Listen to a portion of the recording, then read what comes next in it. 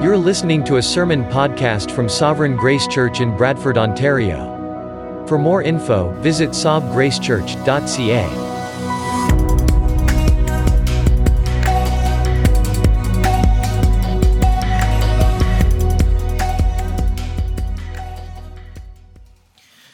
I invite you to open your Bibles to Proverbs chapter 13. This is our last sermon in our mini-series on parenting. It's fitting that on this baby dedication Sunday that we can focus on this theme of parenting. One of the oldest debates in the parenting world is the relative influence between nature and nurture. To what degree are our children shaped by internal influences, their genetics, nature, and personality? And to what degree are they shaped by external influences, their experiences, their upbringing, and their influences? The world's answer to this question has shifted from generation to generation, depending on the prevailing worldview.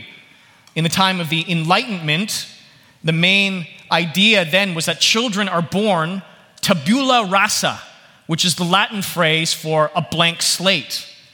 They are a clean slate that we as society, we as parents, have the liberty of writing upon. They are morally neutral beings who are completely shaped by their experiences and influences. All nurture, no nature. Due to the progress of the scientific revolution, we see a different idea as the pendulum swings from one extreme to another. And here we have the idea that human beings are merely a series of one chemical reaction after another. And those chemical reactions come from the individual's genetics. Who we are, what we are like is predetermined by our biology. And there's nothing that we can really do to change that. What is the Christian answer? Is it nature or is it nurture?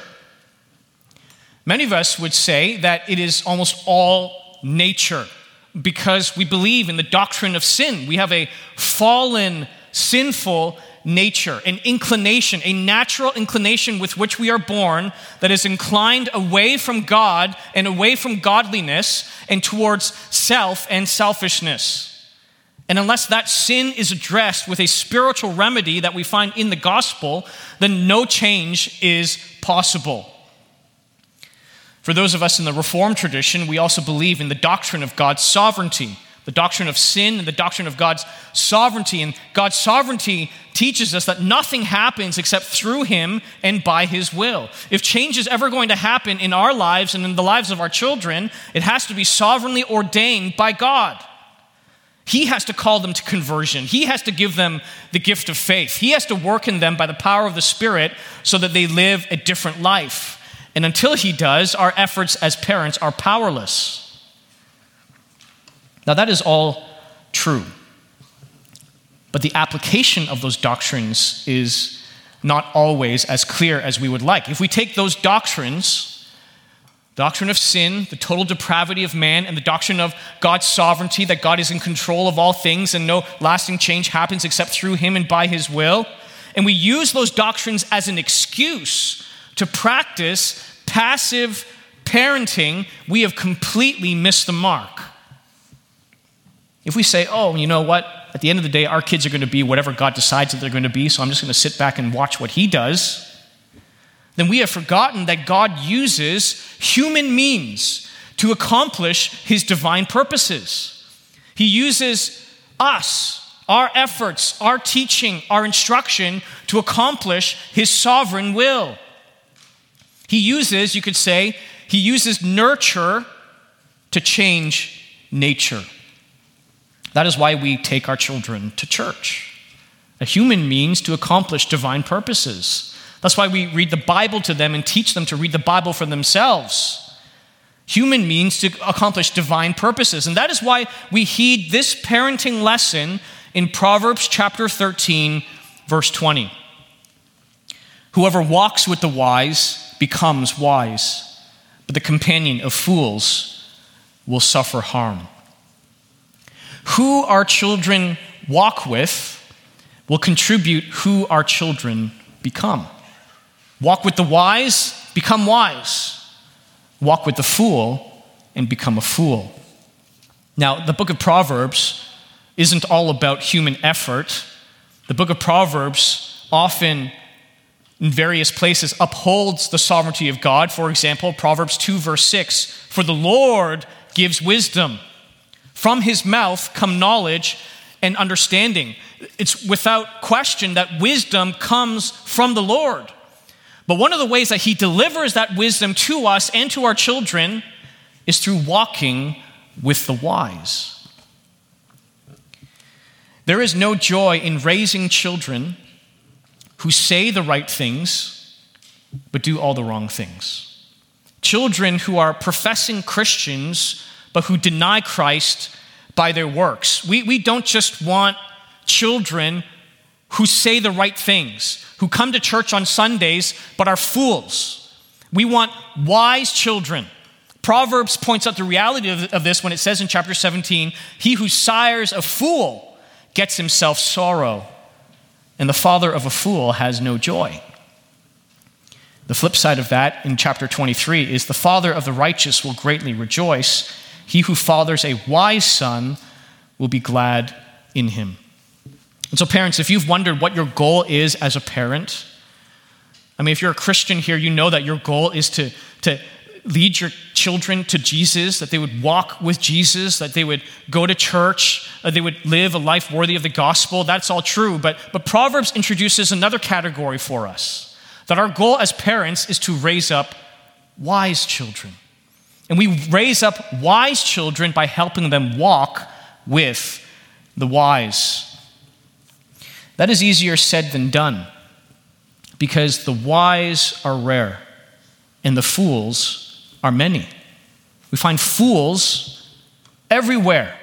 Fools are in Christian schools.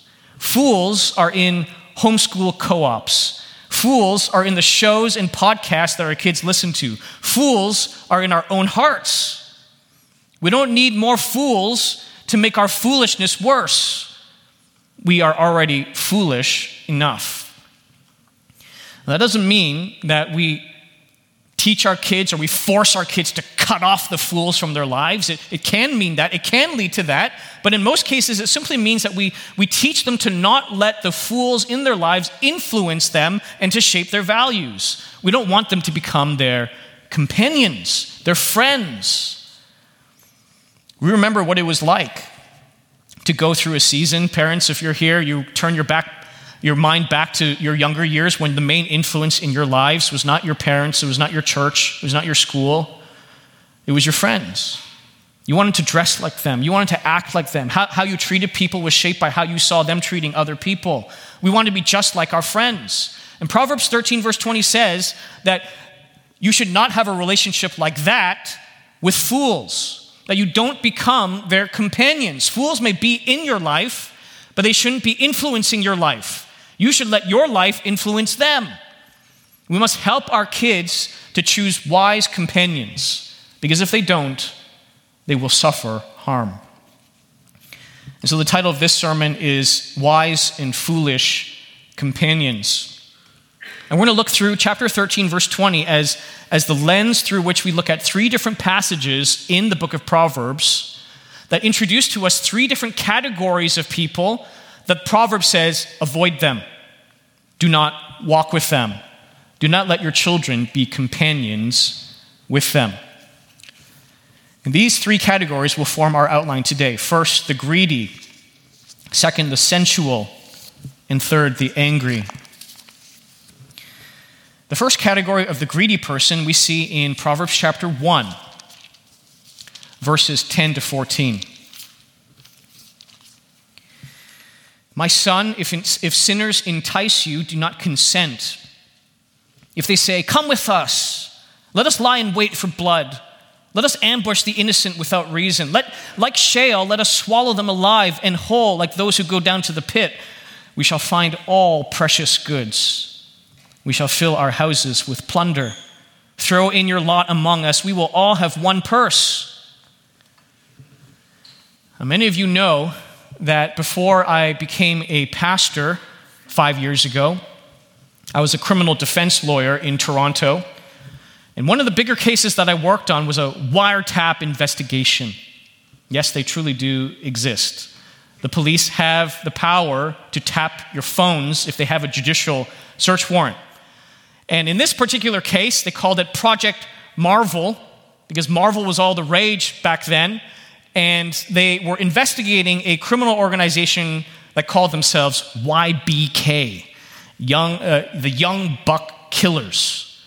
And as I read these verses, I am reminded of YBK.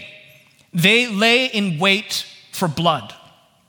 They kidnapped members of rival gangs. They ambushed family members in drive-by shootings. They sold drugs and stole property to fill their houses with precious goods and plunder.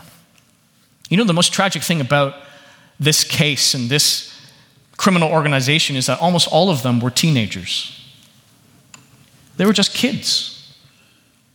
They weren't that much older than the kids who are sitting beside you right now. Even the older members of the gang were in their early 20s, but they had been immersed in gang culture at an early age. There weren't really that many people who were older than that because they had been murdered or they were in prison. Now, many things obviously drew them into that kind of life. I mean, some of them had absent parents. Others had parents who were in the gang culture and introduced them to that. But two things drew my attention. Two factors drew these young people into gang life: greed and community. Greed and community. We find both of those things in these verses. The promise of easy money, quick, easy money, is found in verse 13 when they say, "We shall find all precious goods. We shall fill our houses with plunder." I mean, when I would have private meetings with my client, a member of YBK, I mean, if I tried to convince him to go and flip burgers at McDonald's for minimum wage, he would have scoffed at me. I mean, why would he work a steady job at minimum wage where he would struggle to pay the bills when he can sell drugs and wear diamonds? These are greedy people who define themselves by how much they have. The promise of community is found in verse 14, where these sinners are enticing Solomon's son to throw in your lot among us. We will all have one purse. One purse. This is a microcosm of communism, where everything that the members of this group own is communally shared. Everyone is equal. And that is the thing about gang culture. When you strip away the guns, the violence, and the drugs, what you find is a community of people who actually watch out for one another. They have one purse, which means that if you steal from one, you steal from them all. If you mess with one, you mess with them all. They are really like a twisted version of a family. Yeah, they may exploit and extort people, but at the end of the day, they watch each other's backs. Solomon tells his son in verse 15, "My son, do not walk in the way with them. Hold back your foot from their paths." Solomon says, avoid them. Do not let them become your companions. Do not let their sweet words of fast money and loving community lead you onto their paths. He is not to walk with them. He's not even to place his foot on their paths, because that path, as much as it may be lined by diamonds and jewels and gold, it is a path that leads to self-destruction. And he describes that in verses 16 to 19. "For their feet run to evil, and they make haste to shed blood. For in vain is a net spread in the sight of any bird. But these men lie in wait for their own blood. They set an ambush for their own lives. Such are the ways of everyone who is greedy for unjust gain. It takes away the life of its possessors." Solomon is doing what wisdom does, which is it lifts the curtain from the glamour and the fun and the freedom of sin and shows you what is really behind it all. It is nothing but death. These gang members may be lying in wait for the blood of others, but they are really lying in wait for their own blood. Jesus himself said in Matthew chapter 26 that all who take the sword will perish by the sword. If you live violently, you will die violently. Because eventually the people that you hurt, the people that you took advantage of, will give you what you gave them, and you will reap what you sowed. Now, given where we live and the socioeconomic demographic that we come from, it is perhaps rare to say that our children will rub shoulders with gang members and people in criminal organizations. It can happen. And then these verses become really practical. But the more common temptation that will face our children is that they will be surrounded by the greedy. And greed is one of the seeds that lead to this kind of immoral lifestyle. You can meet greedy people who are willing to break the rules. You can meet greedy people who are ruthless towards their competitors. And Proverbs tells us that the same end awaits them. Verse 19 says, "Such are the ways of everyone who is greedy for unjust gain. It takes away the life of its possessors." Parents, we need to teach our kids that to walk with the greedy is to become the companion of a fool. And to follow on the path of the greedy is to walk on the path of self-destruction. It will poison their souls. It may not start that way. It may start innocently enough. But over time, they will start compromising their morals, they will sin against their conscience, and they will end up doing things you never thought they could do. Instead, we must teach them to heed the wisdom of verse 11 of chapter 13. "Wealth gained hastily will dwindle, but whoever gathers little by little will increase it." That's the first category that we need to warn our children about. I mean, if our children would cut off greedy people from their lives, then perhaps they wouldn't have very many people in their lives. We need to teach them to discern what are their values, what are the values of their friends, and to realize that they cannot let that influence them. Second category, the sensual. The sensual. One of the major themes in the book of Proverbs is the dangers of what Solomon calls the forbidden woman. The forbidden woman. Solomon writes mostly about the adulteress, the married woman who strays from her home and seeks alternative male company. But the concept of the forbidden woman applies to really anyone who's not your wife. It could be your girlfriend who doesn't believe in abstinence. It could be the explicit images that are on your screen late at night. Whatever it may be, the dangers of the forbidden woman are so serious that Solomon devotes all of chapter 5, most of chapter 6, and all of chapter 7 to convincing his son to stay clear of her and to delight in his wife alone. Proverbs chapter 5, verses 1 to 6. He writes, "My son, be attentive to my wisdom. Incline your ear to my understanding, that you may keep discretion and your lips may guard knowledge. For the lips of a forbidden woman drip honey, and her speech is smoother than oil. But in the end she is bitter as wormwood, sharp as a two-edged sword. Her feet go down to death. Her steps follow the path to Sheol. She does not ponder the path of life. Her ways wander, and she does not know it." Now, Solomon only speaks about the forbidden woman and not the forbidden man because he's writing to his son. But if he were to write to his daughter, he could write equally about the forbidden man, because both men and women can seduce our young people to sin. And Solomon points out that it begins with honeyed tongues and smooth words. It could be a little compliment here, a little suggestive comment there. It sounds sweet and it tastes oh so good. But once again, Solomon shows his son what it really ends up becoming. The true realities behind these sinful pleasures. In the end, he says, she is bitter as wormwood, sharp as a two-edged sword. His son may have thought that he has found some hidden treasure. But Solomon opens the lid and shows him that there is nothing but skulls and bones within. And so he says in verses 7-8, "And now, O sons, listen to me. Do not depart from the words of my mouth. Keep your way far from her, and do not go near the door of her house."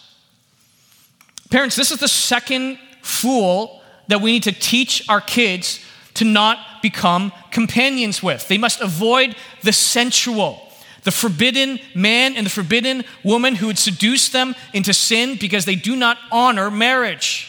Solomon says, keep your way far from her. Do not go near the door of her house. And that isn't easy because seduction is intoxicating. Young people can easily get addicted to the feeling of being pursued and wanted, singled out. But Solomon tells us that that doesn't lead to the path of life. It leads to the path of death. It could be physical doors that his sons need to avoid, or it could be the virtual doors. The doors that are entered by typing in a few select words onto your computer. Far too many Christian men regularly walk through the virtual doors of the forbidden woman on the internet, and they feast, they gorge themselves on her poison fare. To those men, Solomon's counsel is the same. Keep your way far from her, and do not go near the door of her house. We know how to avoid physical doors. We don't drive to a certain neighborhood. We don't walk down certain streets. We avoid putting ourselves in a position where we would hear the honeyed words of the sensual. But with virtual doors, we need to get a little more creative to avoid those doors. We may need filtering software that censors out anything that is inappropriate. We may need to install programs that block certain websites or use accountability software so that someone always knows what we're looking at. There are so many options out there that there really is no excuse for us to keep ourselves from the door, the virtual doors of the forbidden woman. Now, some people say, it's too expensive. I want to pay another monthly subscription. I want to steward my money well. Well, let me ask you this. Is there any price that you wouldn't be willing to pay to save your life? I mean, what is your wealth if you give up your life? What does it profit a man if he gains the whole world yet forfeits his soul? I mean, we're not just talking about your purity here. We're talking about your very life. I mean, Solomon describes some of the consequences, the implications of pursuing the forbidden woman in verses 9-14. Lest you give your honor to others and your years to the merciless, lest strangers take their fill of your strength and your labors go to the house of a foreigner. And at the end of your life, you groan when your flesh and body are consumed and you say, how I hated discipline and how my heart despised reproof. I did not listen to the voice of my teachers or incline my ear to my instructors. I am at the brink of utter ruin in the assembled congregation. Solomon is doing his son a favor here as he foreshadows what his life will look like. He's telling his son, you may not regret this now, but you will regret it when you're older. And by then, the one life that God has given you to live for his glory will have been wasted. And so when you are young, do not lose this opportunity to fight with all your might for your purity and for your life. Pay whatever price it takes to keep your way far from her, and do not go near the door of her house. Parents, we need to teach our kids to keep away from the sensual. And that means teaching them not to date someone just because that person pays attention to them. I mean, I had my first girlfriend when I was 13 years old. I don't even know if my parents know that. Did you know that? They sent me that summer between grades 7 and 8 to a YMCA leadership camp. And there was a girl who paid attention to me. I mean, I didn't really like her, but she seemed to really like me. And so I said, yeah, let's be boyfriend and girlfriend. I mean, it ended innocently enough. I mean, we held hands. That's about it. But I mean, these camps only last so long. And I tried to maintain a distance relationship by calling her and all that. And she ended up making all these excuses, and that was over quick. But I mean, that's what we do, isn't it? I mean, we reciprocate affection because someone shows attention to us. It's intoxicating. We need to teach our kids not to respond just because someone is responding to them. Parents, we need to teach our kids to wisely navigate their way through the internet and to be accountable to you. We need to teach our kids that so-called missionary dating isn't a good idea. When a Christian dates a non-Christian with the hope of converting them.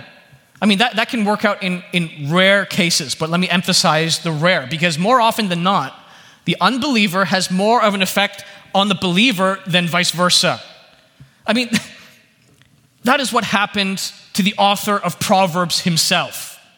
I mean, Solomon is the wisest man who ever lived, the son of the greatest king who ever lived, given divine wisdom, authoring divine scripture. And he strays from the Lord. Why? Because he loved many foreign women. And those women worshiped idols. And in time, so did he. If we are to teach our kids to walk with the wise and not be companions with fools, they must keep away from the sensual. Third category, the angry. This is perhaps the most surprising of this list of three, but it may also be the most timely, because anger is on the rise in our culture. In fact, in some circles, anger is actually seen as a sign of virtue. That the angrier you are at the idiocy of the people that you and your followers disagree with, the more credible you become, the more worthy of attention you become. But Scripture points us in a different direction. Proverbs chapter 22, verses 24 and 25 say, "Make no friendship with a man given to anger, nor go with a wrathful man, lest you learn his ways and entangle yourself in a snare." Now let me be clear. There is certainly a place for righteous anger. God is righteously angry with our sin. Jesus was righteously angry when he turned over the tables and he scattered the vendors in the temple. Jesus was righteously angry when he called the Pharisees a brood of vipers and whitewashed walls. But Jesus also ate at the tables of the Pharisees. He spent time in the homes of the very people who plotted his murder out of a heart of compassion. Jesus shows us that there is a place for righteous anger, but what that looks like, we can barely relate to because we are not like Jesus. Our anger is rarely righteous. And even when it is tainted by self-righteousness and pride. When Jesus was angry with people, his compassion and his mercy towards them that he wanted to give to them never ceased. When we're angry, all we feel is rage. Proverbs tells us that the more time we spend with angry people, the more we become angry people ourselves. Make no friendship with a man given to anger, nor go with a wrathful man, that is, don't be his companion, lest you learn his ways and entangle yourself in a snare. I mean, you can call anger a gateway sin. Just like you have drugs that are gateway drugs that open up to harder narcotics, anger is a gateway sin that opens up the floodgates of temptation. That's why we saw in Ephesians chapter 6, the one thing that the Apostle Paul warns fathers about is, fathers, do not provoke your children to anger. And that is why he says just 2 chapters earlier, Let not the sun go down on your anger, lest you give an opportunity to the devil. And that is why Proverbs 29, verse 22 says, a man of wrath stirs up strife, and one given to anger causes much transgression. Parents, we could call this the Trojan horse of foolishness.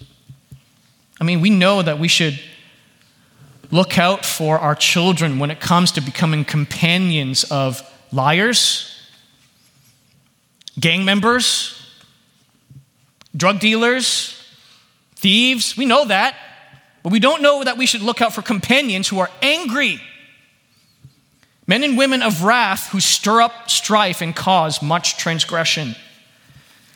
And once again, this could apply to real life companions or it could apply to virtual companions. I mean, so many of the cultural commentary podcasts out there are insightful and they're helpful, but they are angry. And the people who are speaking into our culture, who our young people are listening to, they are condescending. They are demeaning. They create straw man arguments to tear down their opponents. What they say may be true, but how they say it is not godly.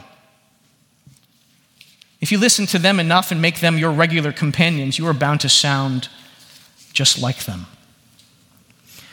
And so parents, part of our responsibility is helping our kids to avoid becoming companions with the greedy, the sensual, and the angry. And that doesn't mean that we tell them that they can't be friends with Jimmy down the street because he yells at his sister. But it does mean that we teach our kids to discern, what are the values of these friends that I have? And if they are sinful, fallen, broken values, to put up appropriate boundaries so that they do not become companions. And then we need to realize that protecting them from those kinds of relationships is only half of our responsibility. The verse doesn't say, whoever isolates himself from the world becomes wise. It doesn't say whoever does the best job of hiding from negative influences becomes wise. It says whoever walks with the wise becomes wise. And so we need to notice that this verse is not about isolation. It's about influence. Merely removing negative influence isn't enough. We need to add the positive influence as well. Take away the companionship with fools and add the companionship with the wise. How do we do that? Well, let me briefly suggest 3 ways. First, help them find friends who are functionally shaped by God's word. Help them find friends who are functionally shaped by God's word. And I add that word functionally because there are a lot of kids who know the Bible, but who have no idea how to live it. There are a lot of kids out there who know that they should be reading, trusting, and obeying the Bible, but they don't actually do it. I don't just want my children to be friends with kids who know Bible stories and go to church on Sundays. That's not what I want for my kids. I want my kids to be friends with those who know that they are personally responsible before God, that they are sinners in need of the grace of God. Kids who confess and repent of their sins, who ask for forgiveness, who have a living, vibrant walk with God. And that, my friends, is hard to find. If our kids only became friends with kids like that, they might end up being loners. But if you do happen to come across a kid like that, then gently push your kids in that kid's direction. Help them find friends who are functionally shaped by God's word. Second, help your kids find spiritual mentors. In some ways, Proverbs 13 verse 20 is reminding us that having peers is not enough, because usually, especially when you're younger, your peers will not be wise. You will be equally foolish together. And to walk with the wise is actually to walk with those who are more experienced, who are older than they are. That changes as they get older. But when they are young, to walk with the wise means walking with spiritual mentors. And so if you, parents, if you meet someone at church who is especially encouraging to you, someone who always seems to be spiritually sharpening you, who, when you leave a conversation with them, they leave you wanting to seek the Lord, to love Jesus, to obey his commands, then think and pray about asking them to spend some time with your kids. We all know the old saying that it takes a village to raise a child, but that village doesn't just erect itself automatically. You need to build that village. You need to introduce your kids to the uncles and aunties in the village so they would walk with the wise. Let's help our kids find spiritual mentors. Lastly, help your kids walk with Jesus. Because Jesus is not only wise, he is wisdom itself. All the treasures of wisdom and knowledge are hidden in him. Jesus is like us in every way except he was without sin. All of us are sinners, all of us are fools in our own ways, but Jesus is perfectly righteous and perfectly wise. None of the categories of people that Proverbs describes and tells us to avoid is true of Jesus. Jesus wasn't violent. He let violence be done to him as he lovingly laid down his life for sinners. Jesus wasn't greedy. He had no place to lay his head, and yet he was content. Jesus wasn't sensual, even though the prostitutes of the city undid their hair and wrapped their hair around his feet. Jesus wasn't given to anger, but he was gentle and lowly in heart, a friend of sinners, slow to anger and abounding in steadfast love. Parents, let us help our children walk with Jesus. Let us bring them to the cross again and again and again, where Jesus bled and died for their sins and ours. Let's help our children believe in him, to trust in him, to obey him, to learn to sit at the feet of Jesus and listen to his voice. And if anyone here today has lived foolishly, you think about these categories of people, the greedy, the sensual, and the angry, and you say, that's me. You've cut corners, or you've mistreated people out of greed, or you've lived a sensual life and given into the forbidden man or the forbidden woman, or your life has just been a series of one angry rant after another, then please hear me. Those vices do not have to define you. You are precisely the kind of person Jesus came to seek and to save. Jesus saved greedy Zacchaeus, the tax collector who exploited his own people for his own gain. Jesus came and he came to the prostitutes and the sinners of the city, and he showed them grace. Jesus came for angry Paul, who was so filled with hatred for Christians that he went out of his way to throw them into prison, and yet he came to save them. You may have lived as a fool, but you don't have to die as a fool. You can come to Jesus, the one who is both wise and merciful. And he will cover you with his righteousness, and he will make you wise as you walk with him. Let's pray. Father, as we close this series on parenting, we are freshly reminded of this sacred responsibility that you have given to many of us. How difficult it is because how foolish we are. But you are the perfect Father, and you will teach us if we seek your face. And in many ways, you will compensate for our failures, our deficiencies. We're reminded of how weak and limited we are when you do the best work in the lives of those around us without us. But we ask, Father, that you would help us to do our part, to teach our children, to show them not only a better moral way, but to show them the gospel way, that they would live for your glory. We ask in Jesus' name, amen.